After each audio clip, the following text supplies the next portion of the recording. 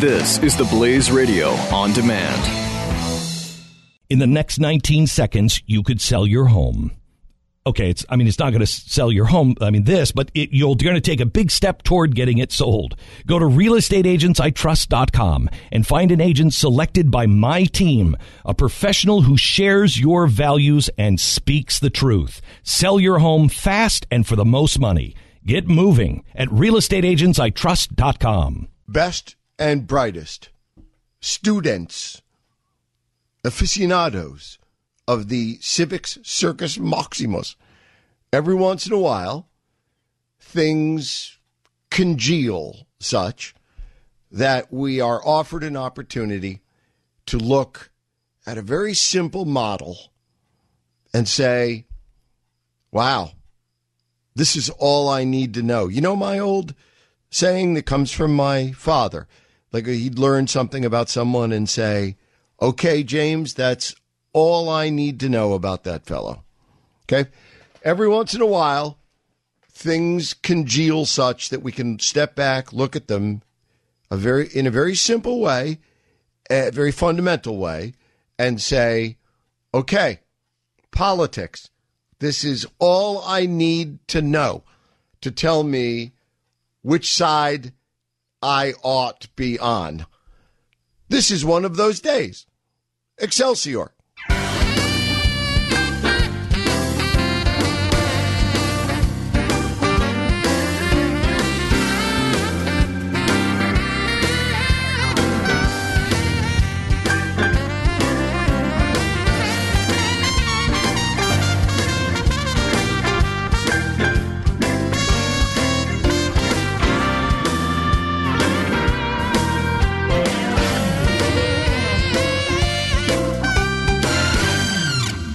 Best and brightest, and you certainly are.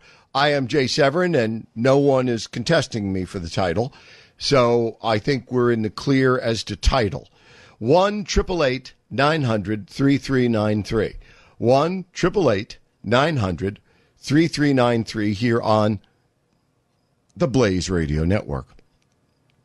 As aforesaid, sometimes we're presented with the opportunity, whether we ask for it, whether we like it, to distill what are a really complex set of facts. But somehow they congeal, if that's the appropriate terminology, into a form that we can just step back and look at and say, oh, okay, I understand this. It's like astronomy, right? I can look into the night sky, and there is so much there to see. But the only way I can help you is by pointing out the Big Dipper. You know, and I could sometimes find Archimedes' screw. No, wait, that's not in astronomy. but I can also find the less well-endowed Little Dipper. And Orion's belt. And sometimes Orion's trousers, where he's being chased by... No, wait, I don't think that's in astronomy either. In any case, I can't help you with astronomy, but sometimes we can look up and see the Big Dipper. This is one of those days. Thus, I offer you to open today's show and to guide what we will discuss therein. Politics. All you need to know in two parts. Part one. A new program in California, in the San Francisco area. It's called Project Advance Peace. Project Advance Peace.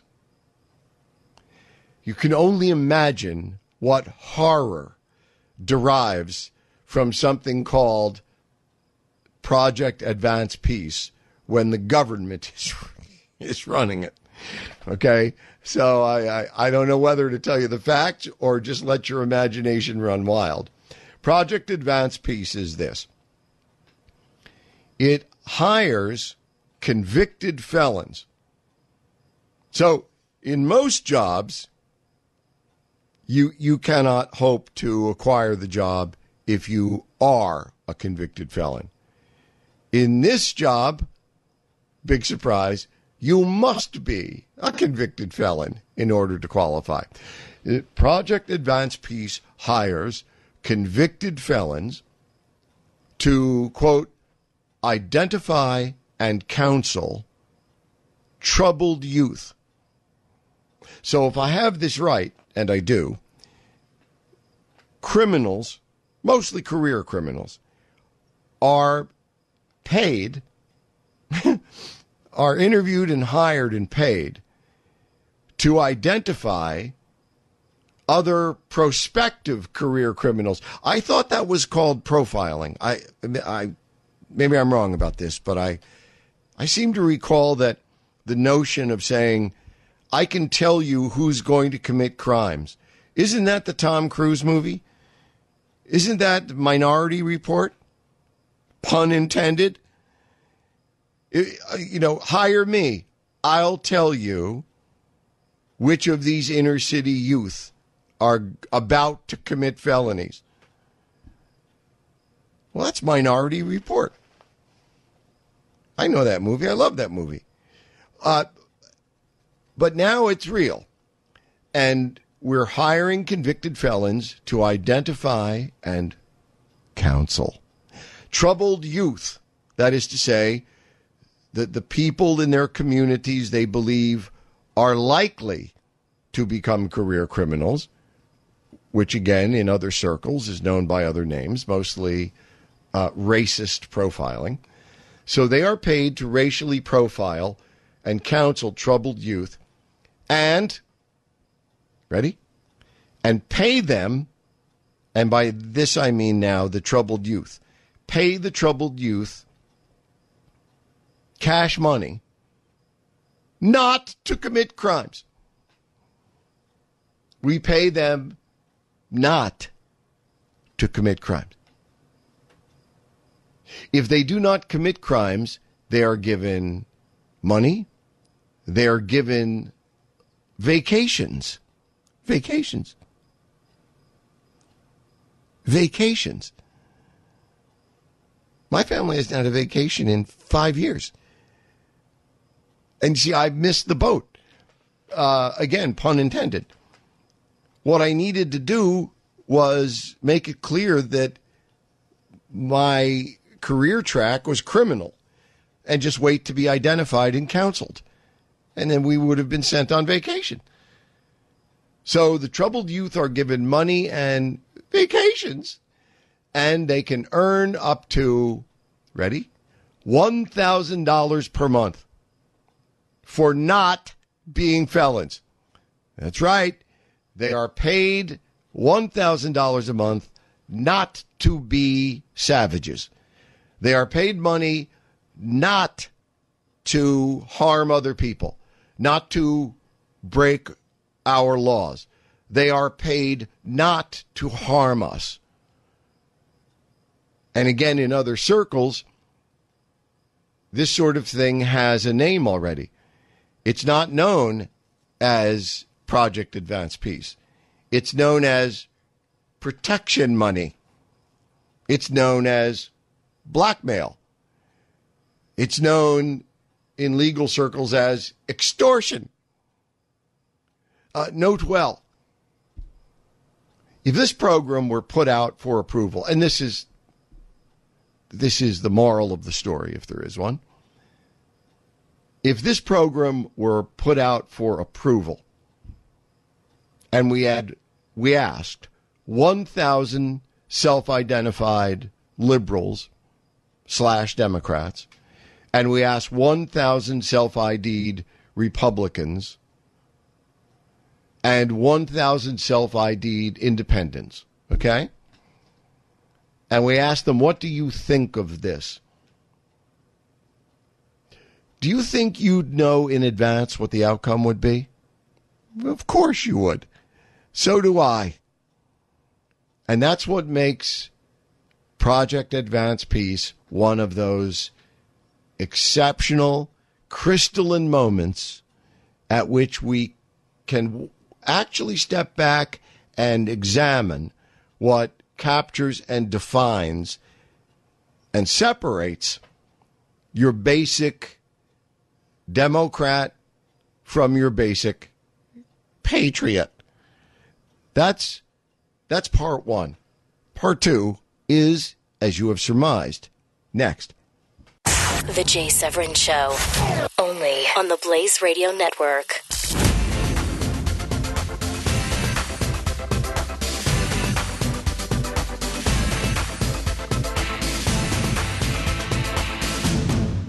In the next 19 seconds, you could sell your home. Okay, it's not going to sell your home, but you're going to take a big step toward getting it sold.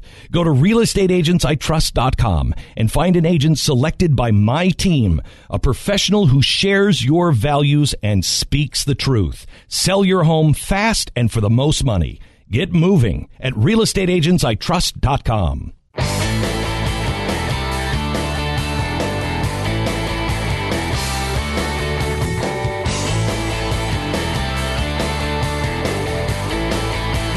This is the Jay Severin Show on the Blaze Radio Network.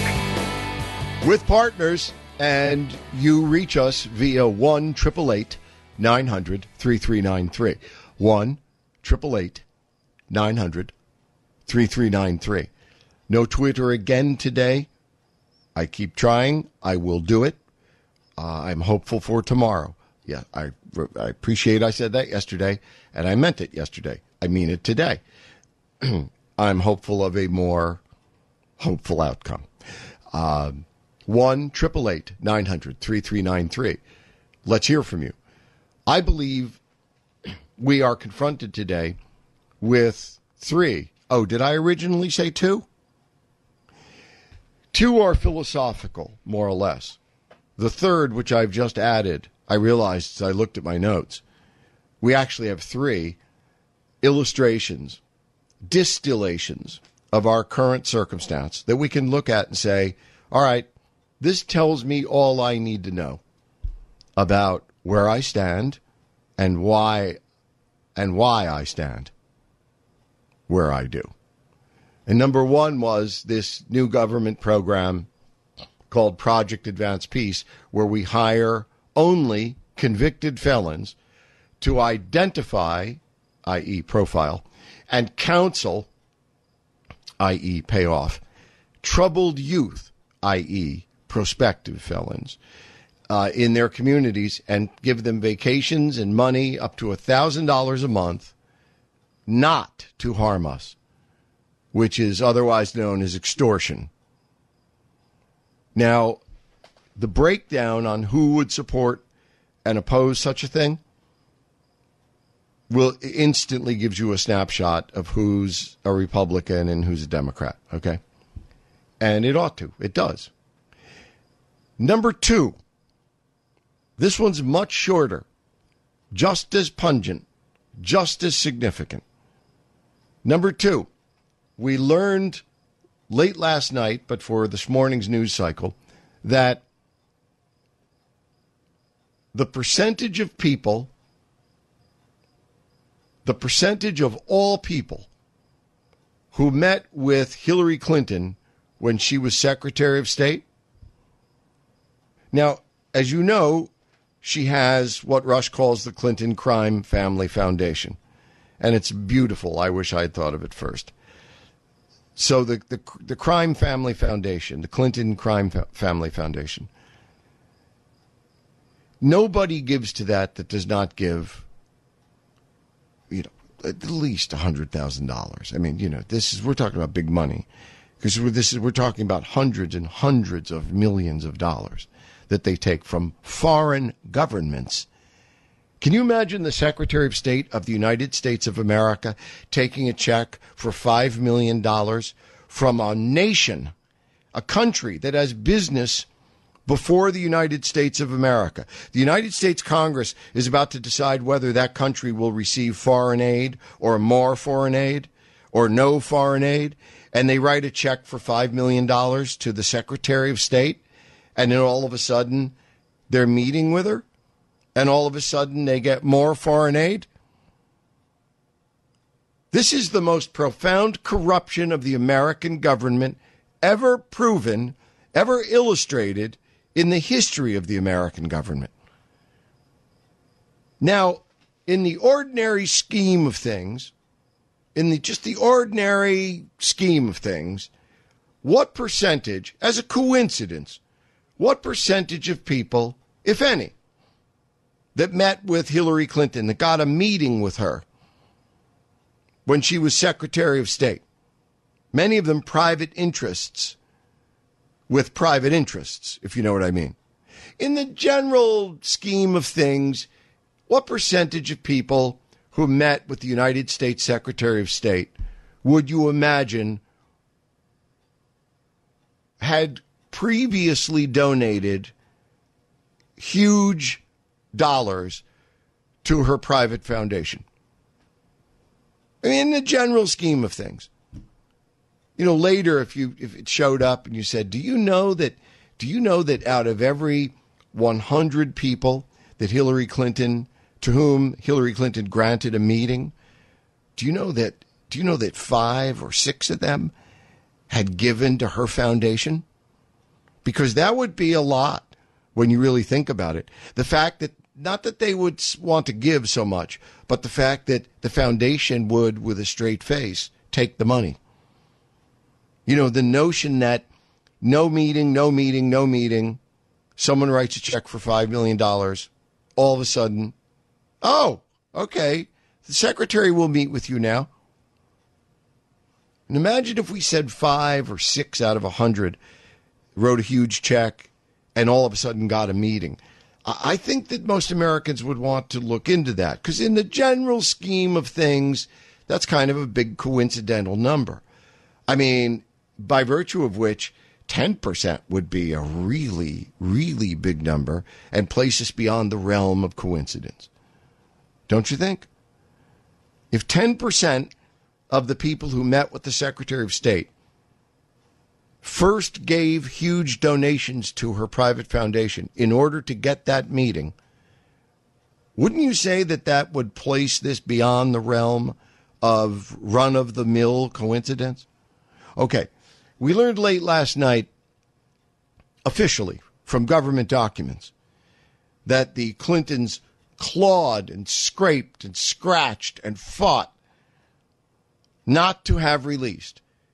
We learned last night that the percentage of people who couldn't get meetings with Hillary Clinton when she was Secretary of State, but then gave a huge cash donation to her foundation, and then, voila, all of a sudden they could get a meeting with the United States Secretary of State. The percentage isn't 5 or 6. The percentage isn't 10. It isn't 15. It isn't 25. It isn't 35. It isn't 50. It's 54%. 54% of all people with their own private axe to grind who wanted a meeting with the Secretary of State of the United States of America couldn't get that meeting, and they ought not get that meeting. Who gets a private meeting with the Secretary of State? I'll tell you who. The heads of nations. But heads of corporations, lobbyists, lawyers for corporations, the percentage of people who could not get meetings, made contributions, and then got meetings is 54%. 54% of all people, according to official government logs, 54% of all people who met with the Secretary of State of the United States of America, 54% gave huge cash to her foundation in order to get that meeting. This is, in a non-twerking world, no one would need anyone to explain to them where on a scale on the magnetometer of human governmental earthquakes, where on the Richter scale this would fall. This is the big one. This is an earthquake. If a video of Hillary Clinton handing over the nuclear codes to Chinese is a 10, this is a 9.3. It is the most shocking thing we've ever learned about the Clintons. Severin on the Blaze Radio Network.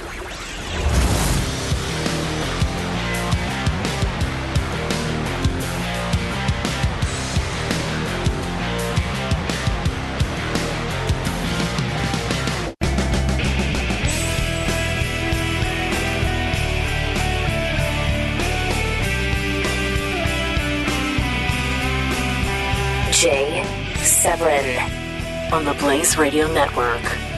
With partners, 1-888-900-3393. That's the partnership hotline. Only partners of the show have that number. Learn it, love it, live it. 1-888-900-3393. I'm thinking of starting a blog, and I'm having this sort of thing I trouble myself with when I, don't trouble till troubles you. I don't know anything about that. I trouble just to have trouble. And I have much bigger things to worry about right now. Believe me. But one of the things that sometimes overcomes the BBC in my ear in the middle of the night is I worry about what will I call my blog. And I don't know whether, I don't want to say it's about politics because it's really about media. And I don't want to say it's about media because it's really about politics. And I have to figure out a way, does Civic Circus Maximus do that? I don't know, because what, Jay Severin does a show. Jay Severin and his partners do a show. Is this a political show? I mean, I used to think it much more political than it is now. Maybe that's because what used to be defined as politics is very different than it is now. I mean, I don't think this is a political show. I think this is a culture show. And so when I say to you, 3 things have occurred to me in the last 24 hours that place in stark relief the model of something we can behold and say, okay, this is why I could never be a Democrat. Or this is why I could never be a Republican or a conservative. Number one is this is where we are as a society. Is this political or is this cultural? Because our politics at any given moment, hence our government, is really who we are as human beings.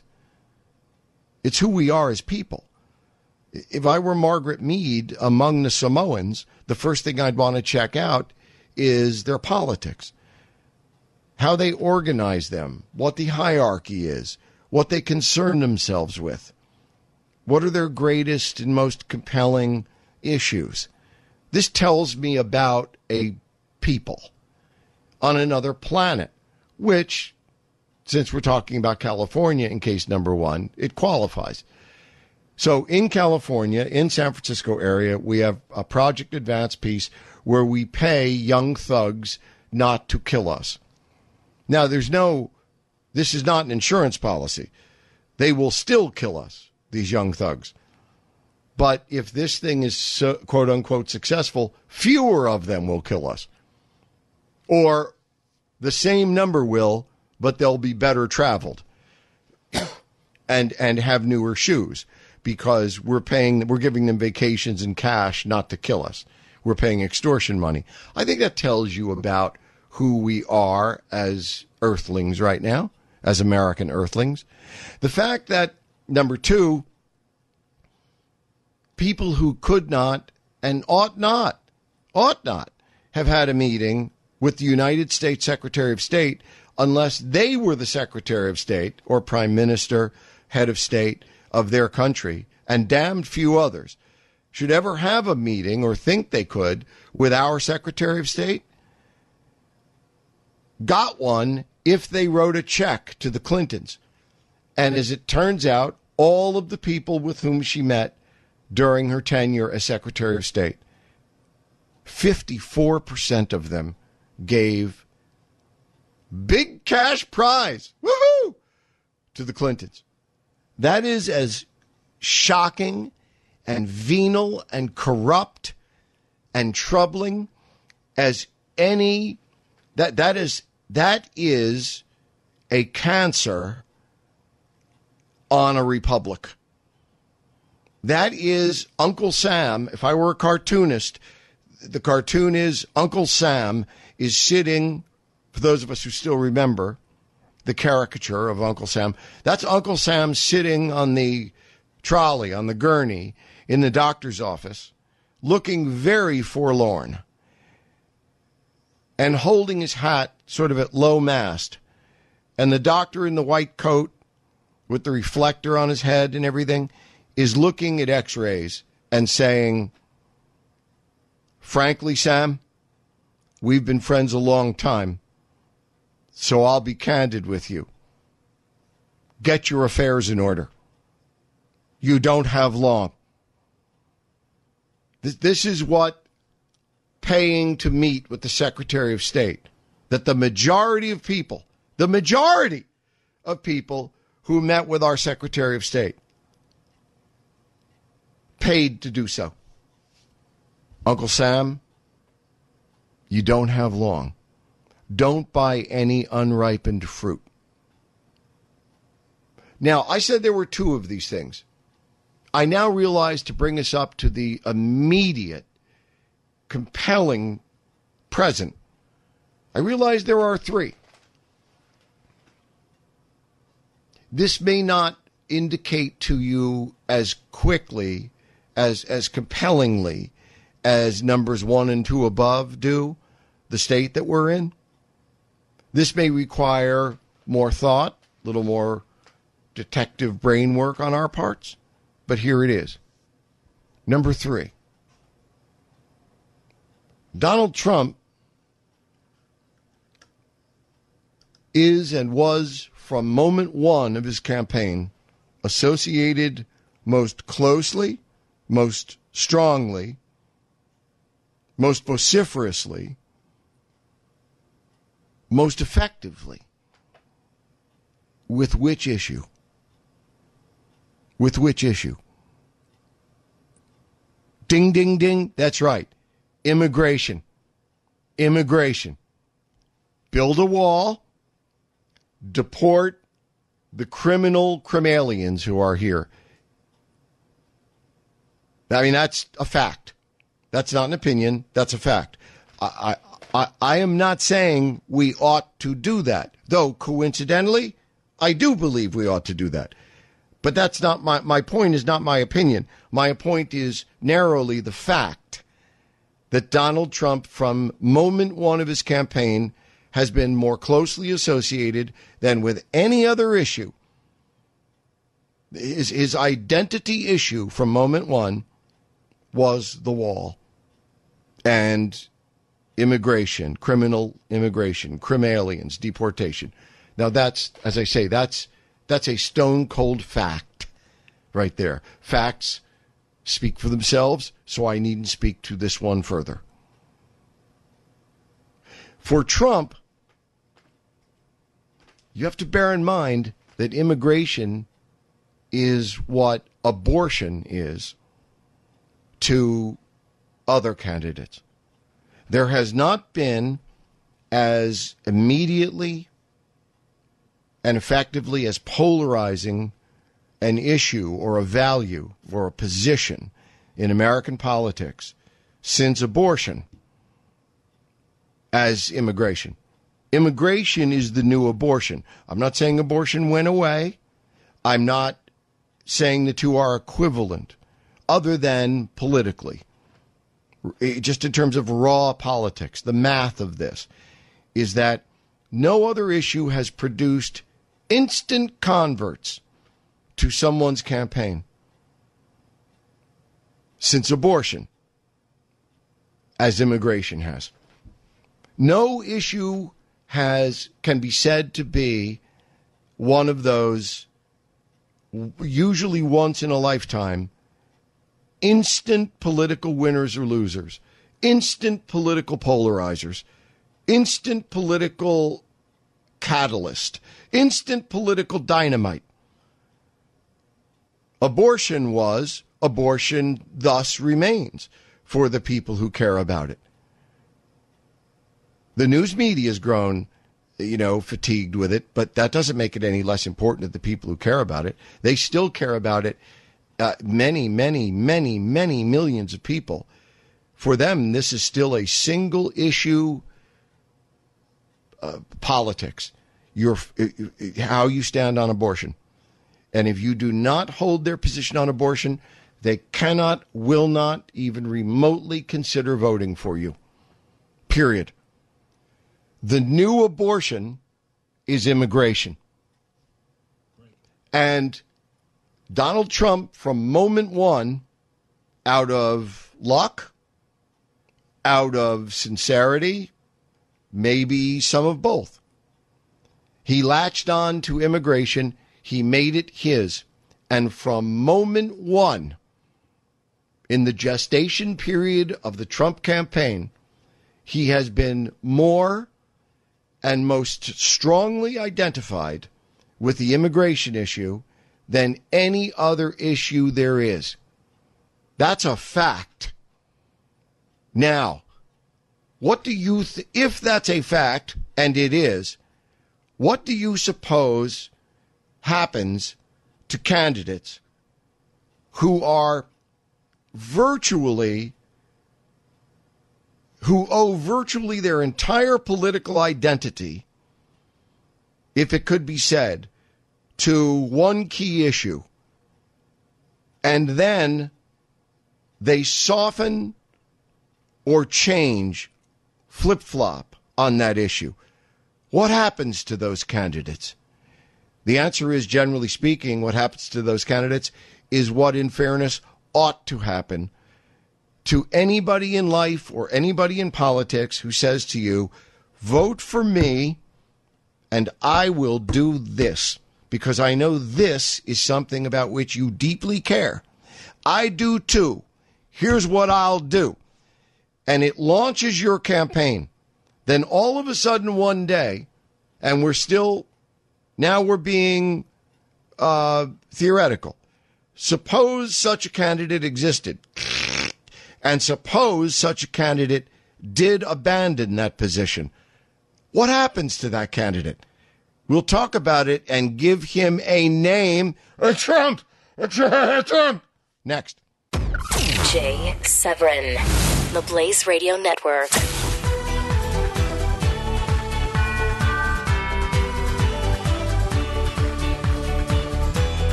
The Jay Severin Show, only on the Blaze Radio Network.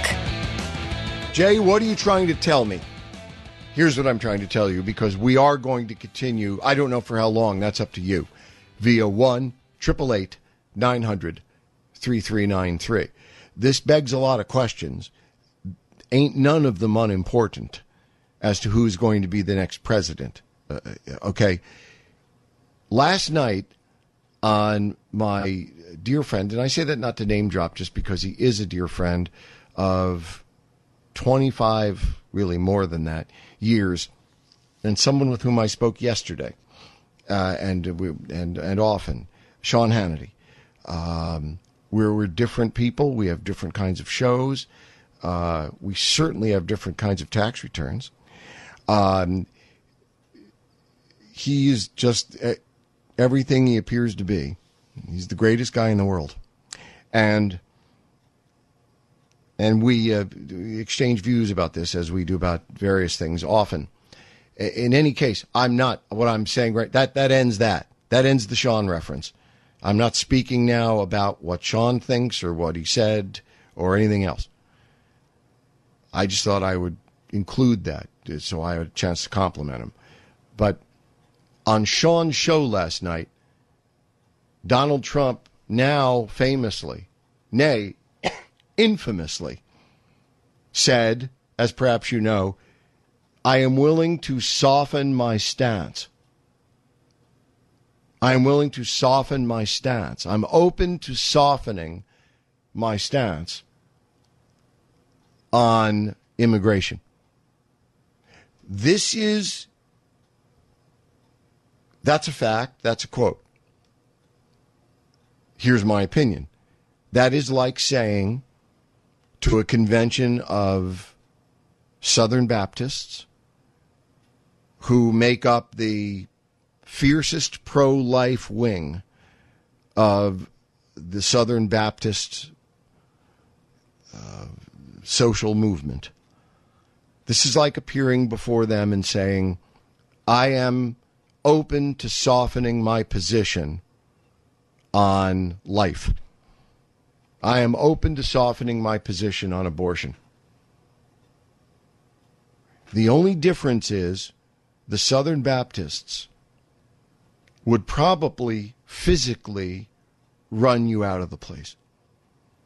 I don't think you would probably get to say another word, and I don't blame them, because opinions are opinions, but if you know you're going to say something which is antithetical to the deepest, most personal, religious values of a person, you have to expect that they're not going to sit there, mute.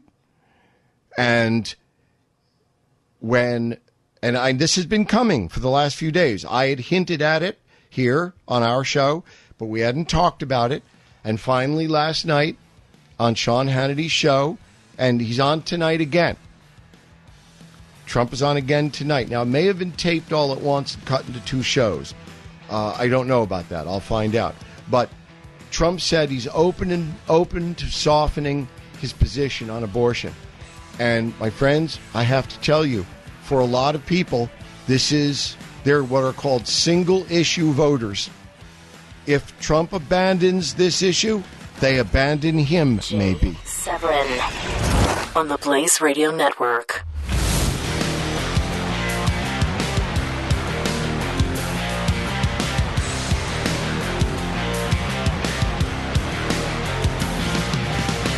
Best and brightest, I challenge you. I am Jay Severin. You are the best and brightest. You are thus worthy of challenge, right?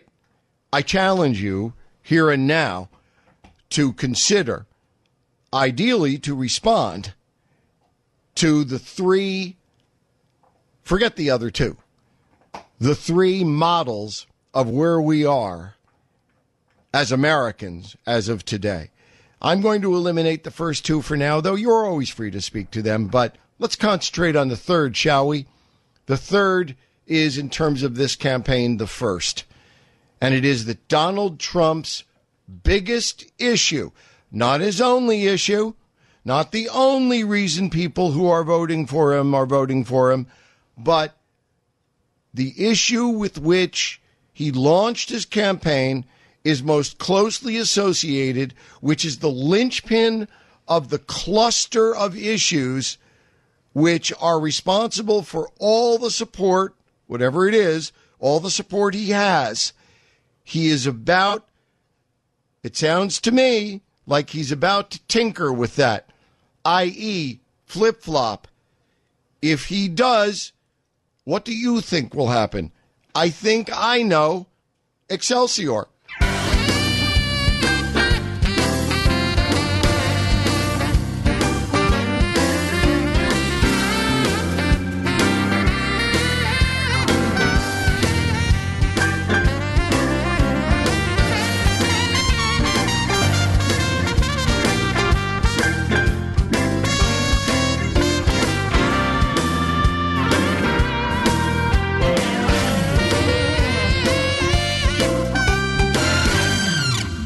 Welcome back, best and brightest.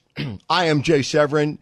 You are partners, friends, radio family. We are together, the Blaze Radio Network. 1-888-900-3393.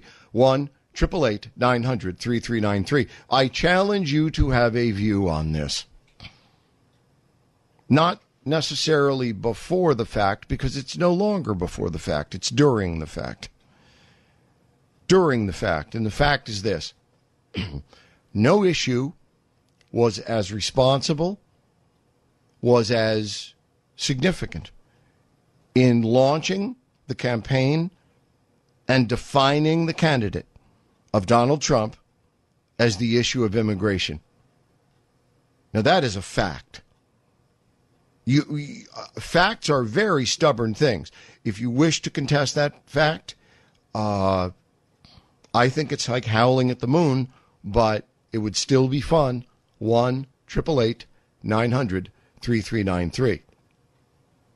It seems to me the utility of that fact is not that it's open for debate, because facts are not open for debate. They are on this show, but they're not in real life open for debate. A fact is a fact is a fact. The fact is that the new abortion as the hottest political question in American politics is immigration. And one politician new to politics, he would say, is Donald Trump, and no politician has ever connected himself with the immigration issue as closely, as vociferously as Donald Trump. That's it. Pardon me very much. Sorry. That's his abortion. I keep saying that because I want you to have that impression. Those of us who lived through the heyday years, again, I'm not suggesting it's settled or it's any less important to the people to whom it's always been the most important thing in politics, which is the abortion issue. But as will always happen in American politics, something rises to compete with and alongside an issue which you never thought would find an equal. And I'm sure for the people for whom abortion is the number one issue, nothing can compete, will ever compete with that. But in reality, there is something that competes with it. It's abortion. I'm sorry, it's immigration. It's immigration. And Donald Trump launched his campaign on it and defined his campaign and defined himself with it. And there are lots of single issue, what are called in America, single issue voters. And a single issue voter is exactly what it says. It's someone that in accordance with my father's, not that he invented it, I'm just, echoing as he did of the politics of his time. He would say to me, he'd fold the newspaper over and say, James, and he'd read something to me and he'd say, James, that is all about that fellow I need to know. And from which I developed something called the inferential issue. Now, it may sound dopey. I think it sounds pretty smat, but it's mine. And Guru Jay coined it the same year Guru Jay launched his fifth grade school-wide civics club and newspaper. David, did I ever mention that before on the air? I don't think so. Me neither, so I'm glad I take this opportunity to mention it. Yeah, I started my primary school newspaper and civics club. And even then, I had an invention, and it was a rhetorical political invention, and it was called the inferential issue. I haven't mentioned it in a long time. Maybe because maybe I'm not as proud of it as I used to be. I don't know, maybe. But I'm still pretty proud of it, actually, because it is what it says it is. What's an inferential issue? It's an issue from which we draw much broader inference about a political candidate. So if you tell me, have you heard about Joe Blow? And I say, no. And you say, well, Joe Blow is for no borders. He's a pure libertarian. He believes in no borders. Anywhere in the world, people should be able to come and go and live and live off of the citizens of any country where they want to go. A borderless world. And see, I regard that as automatically an inferential issue. I infer from that this person is effing nuts. And I don't need to know anything else about. I don't care anything about anything else this person says, does, or cares about any other issue. They could be for making my birthday a national holiday, and I wouldn't care. Because I have inferred all I need to know from the fact that they're for a borderless world. Well, for the people who thusly define it, that's what abortion is. And now, in today's America, that's what immigration is. It's the ultimate inferential issue.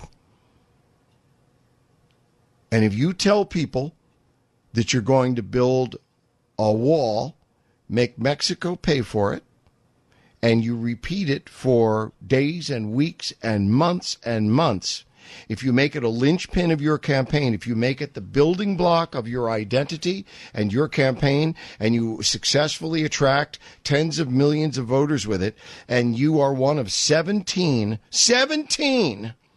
primary candidates for your party's nomination for president of the United States, and you beat all of them, and the reason almost inarguably you beat them is because you identified and grasped to your breast and owned the immigration issue.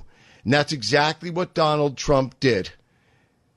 And I, again, don't think it's much arguable that what Donald Trump did in slaying the 16 other dragons and every success he enjoys up to this point derives in small or large measure from the fact that he's going to build the wall, make Mexico pay for it, and he's going to identify and take into custody somewhere between 11 and 20 million criminalians and deport them. Those are the facts of what Donald Trump has pledged he will do. What would happen if such a candidate started to soften on that? Q&A next. This is Jay Severin on the Blaze Radio Network.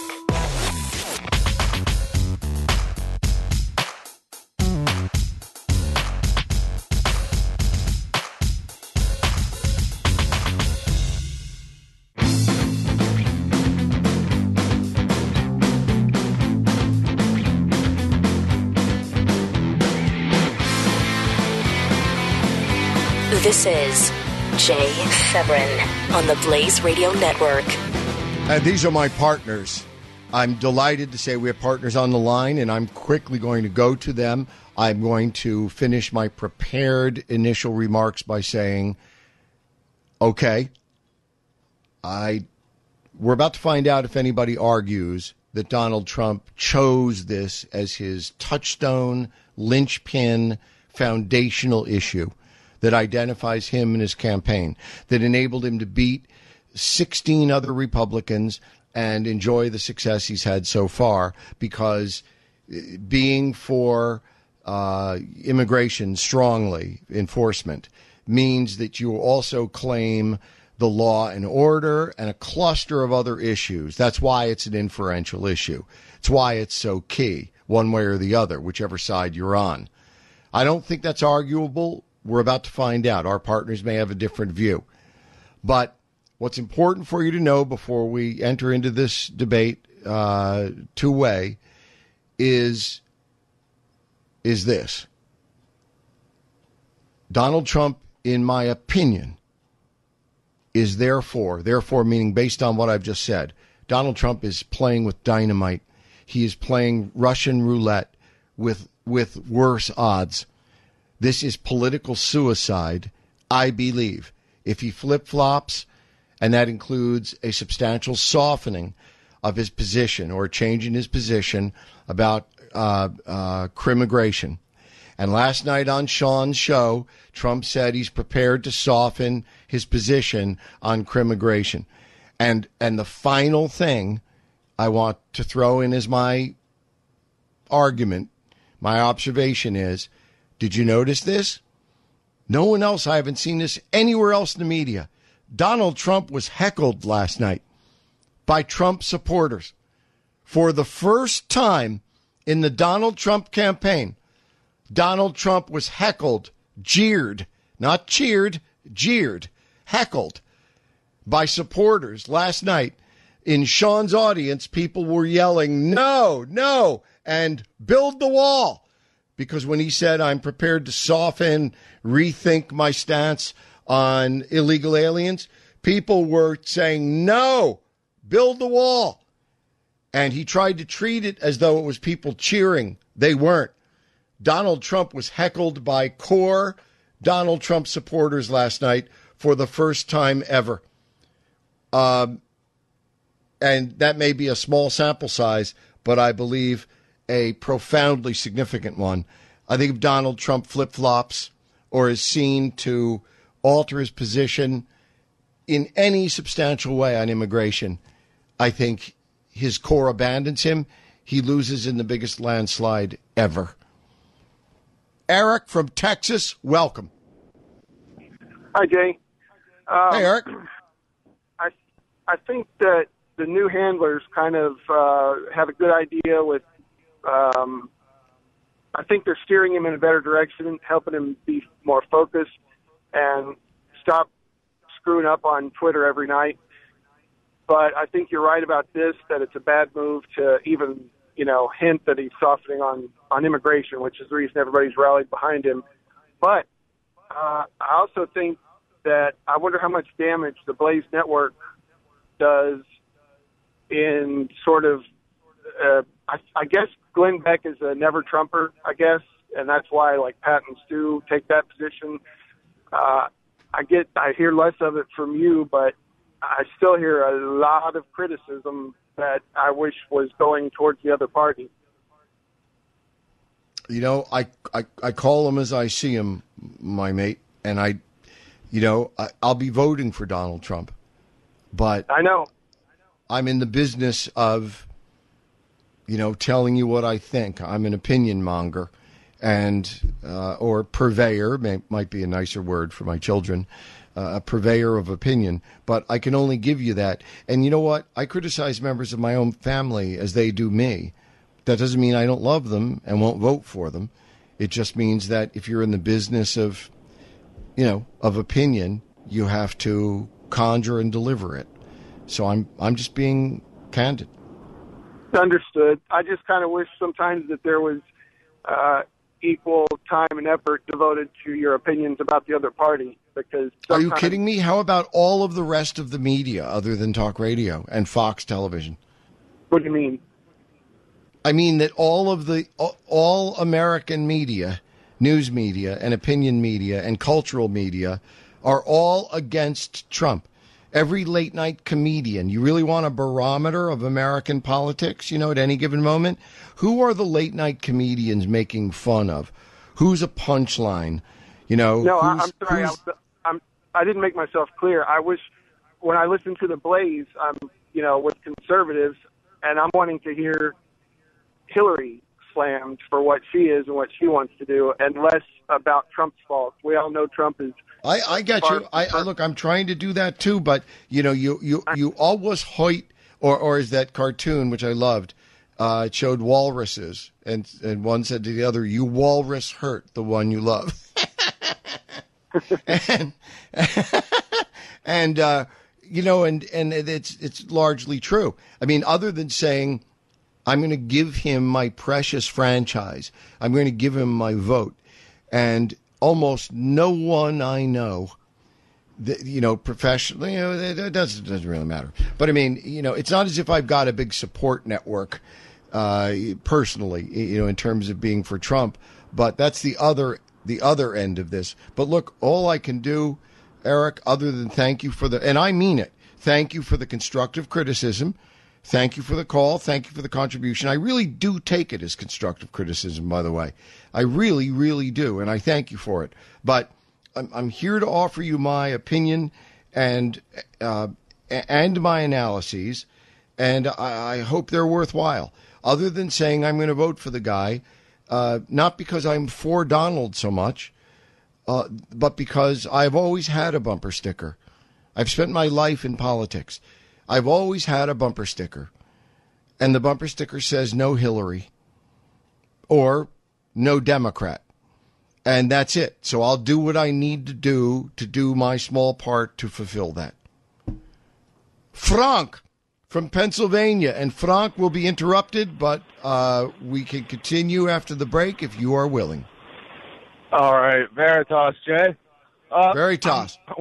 Where do we send flowers for poor Ann Coulter? Is it Bellevue, the quiet room in Bellevue? Because you better explain to people what Bellevue is. Bellevue is a famous mental hospital in New York, and since she's from there, I assume that's where she's spending her day today. That or they've got her ball gagged in a closet at the campaign headquarters, because she is the most I'd tell you the vocal... second. If that's not where she is, if she's ball gagged in a closet, I don't know if that's but I can tell you the second best place to look. She was the most vocal single-issue Trump supporter from the beginning, and it was all about immigration. And right. Does all right? So Hallmark... she's consistent. So unlike Trump, Ann has been consistent. Trump. So what what does your criticism of my friend, and she is my friend Ann, consist? Does Hallmark make a card for a conservative author who's thrown away the most literate portion of her audience over? I don't know. You will admit, I'm sure, that is your assessment. That's your opinion. Has she? Mustn't you first argue that she has done so? All right, Frank, think about that. If you wish, we're up against the satellite break, which sounds important. It just means come back in a minute. Jay Severin, the Blaze Radio Network.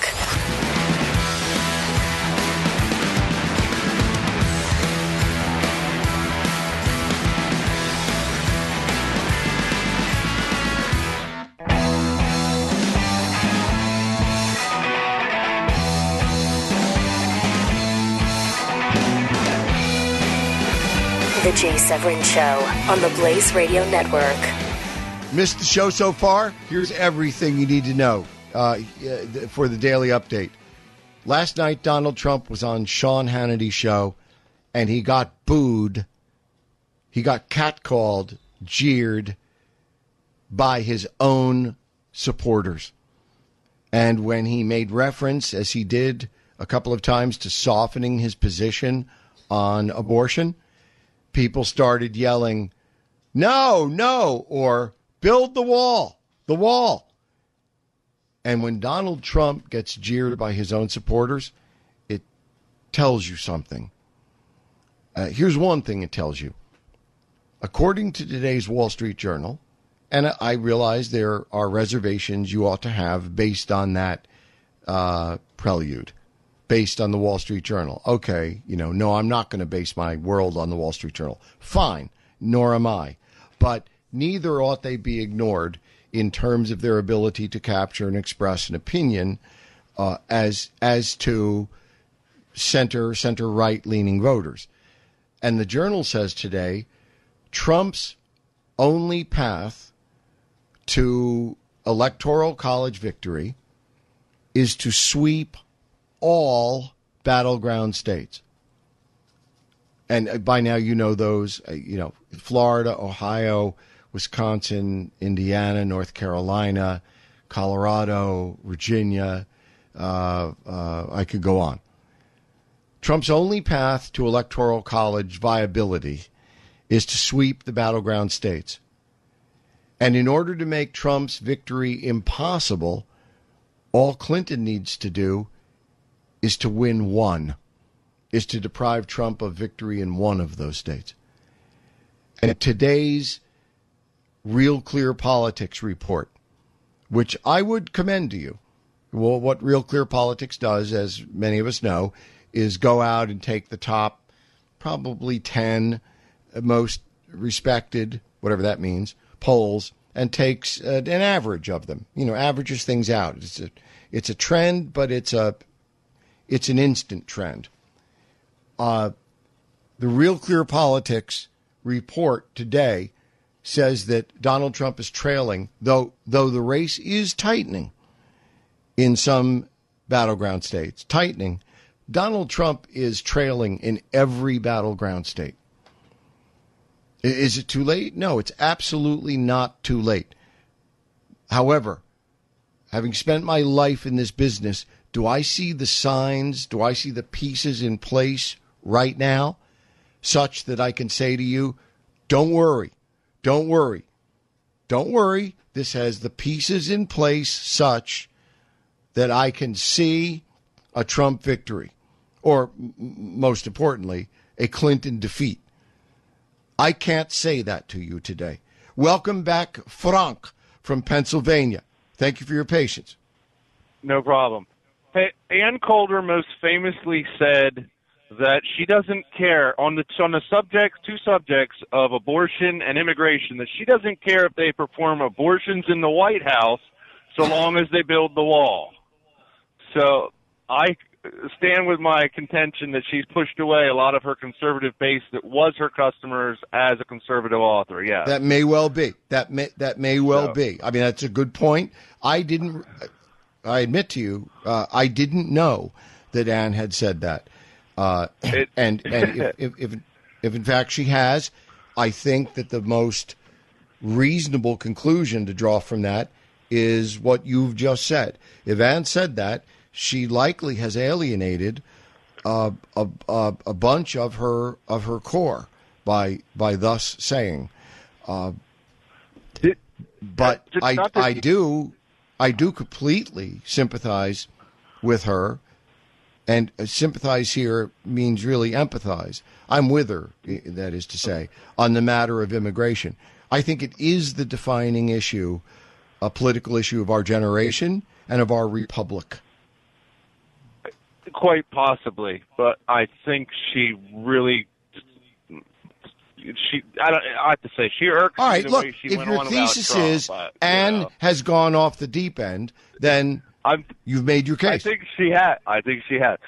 Did you see the article about the Monmouth pollster that was weighting the polls? Because you had some really interesting things to say about the polls, and Monmouth was kind of one of those that was I did not see the article about the Monmouth poll. No, tell us in brief what it contends. That the man that was doing the Monmouth polls was weighting his samples by party, something more exclusive than you're supposed to do. And I didn't know, because you're a guy that knows everybody about polls, does. So. No, everybody does, Frank. What everybody's trying to do is create a research model based on who's actually going to turn out and vote. And that's made up largely of who has actually, of eligible voters, who has actually turned out and voted. Blacks, whites, browns, polka dots, north, east, south, west, young, old, rich, poor, college educated, not, all of this. So you can either weight that perfectly to the percentage of voters who actually are alive, who exist, who are in those categories, or you can say, I'm not going to do that. I'm going to weight it based on who actually votes. Now, this has traditionally called forth great howls from the African-American community, especially like Jesse Jackson and his ilk, because they say, how dare you include in your samples, only X percent of black voters. You're basing your samples on a presumption of a 5% black turnout, but we're 12% of the population. And the response to that is, by any honest pollster, is, you may be 112% of the population, but you turn out at 5%. So, So go ahead. You wouldn't think there's anything untoward in any of that then? Well, not based on what I know, but then again, I'm ignorant of the article. I need to read it in order to give you an honest answer. But if the thesis of the criticism is, he's weighting it differently than the actual demographic numbers demonstrate, well, of course he is, because eligible black voters turn out in a fairly minuscule proportion to their actual number in the population. Old white people turn out in maximus proportion to their that's why you wonder why is such an emphasis placed on going after the 55 plus vote, and it's because they vote. Actually vote, right? Yeah. So if you overweight older voters, someone could say, well, look what you're doing. You're trying to make this look better for Republicans because you're overweighting older voters who are likely going to be a little more conservative. Well, that's it may be true that that's their philosophy, but you can't resist the math. And the math is older white voters are the largest per capita turnout of any vote there is. African Americans being the lowest. And a close second, voters under 30 for low turnout. Is your Twitter back up? No, not yet. I'm going to try again right after the show. Sorry. I could send the article otherwise. Okay.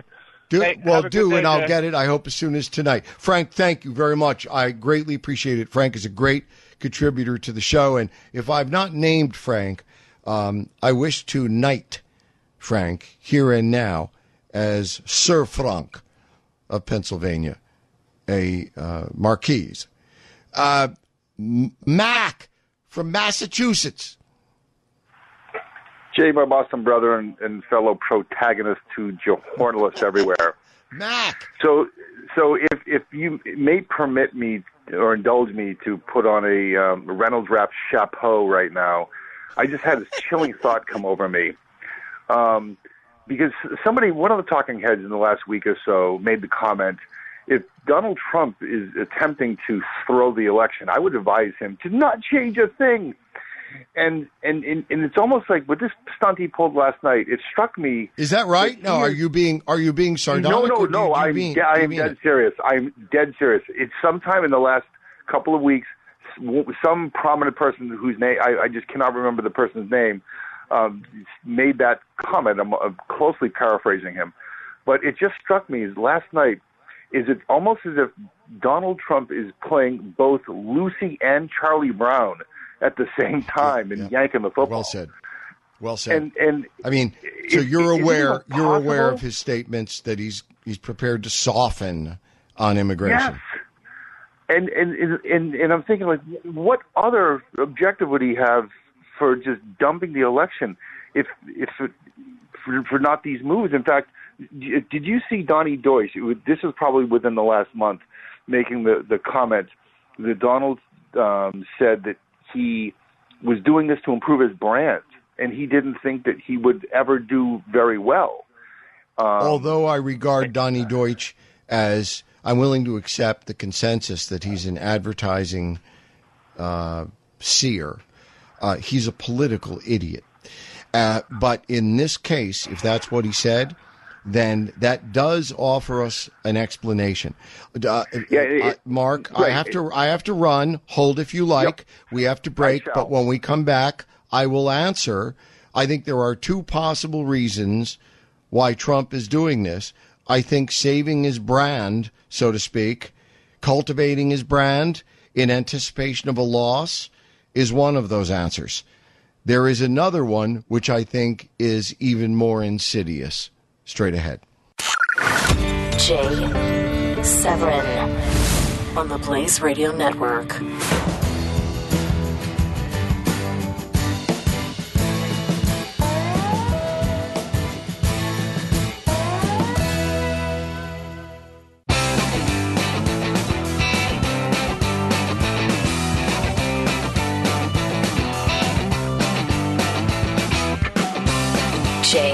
Severin on the Blaze Radio Network.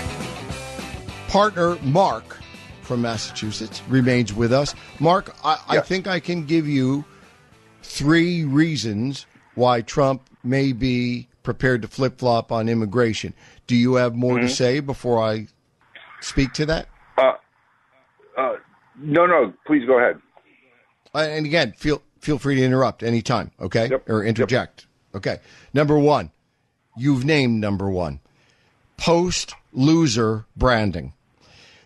This, under theory number 1, Trump accepts that he's going to lose and is already positioning to maximize and burnish his brand such that he comes out of this ahead.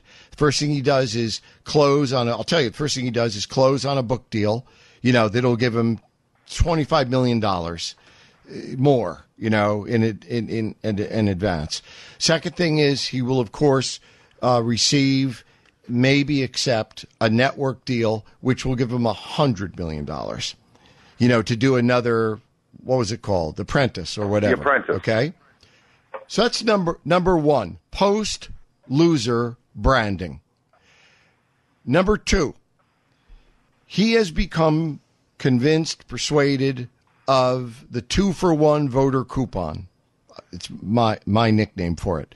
And that is, his new staff has told him that you are going to lose a lot of voters by touching immigration, by so-called moderating your view, i.e. flip-flopping on immigration. Right. You're going to lose a lot of voters, Donald. But for every one you lose, you're going to gain 2. I don't believe that's true because I don't believe that Donald Trump can, as successfully as some people think, all of a sudden, shed his skin and become attractive electorally to moderate soccer moms. But that's what this is based on, the 2-for-1 he's voter like coupon. Political ipecac, right? Throwing up is worse than being violently ill. Well done. Mark this tape. This is Hall of Shame stuff. And number 3, and I'm going to break this here with you and give you appropriate credit for having partnered in it, and that is the number 3, which really I think is the number 1 reason why Trump may be about to flip-flop on immigration, is that he has been sold the number 2 notion above, the 2-for-1 voter coupon, i.e., right. Donald, if you moderate, you'll lose core, but you'll gain lacrosse moms, and you'll end up way ahead. I think that it must be considered that he has been sold that notion by his new staff, especially Kellyanne, and I'm sorry, Kellyanne Conway, who is, along with others, profoundly vested in the existing organization and personnel of the Republican National Committee. Every dollar Kellyanne Conway has earned, it would appear to me, in the last 25 years, comes about with the, implicit, if not explicit, cooperation.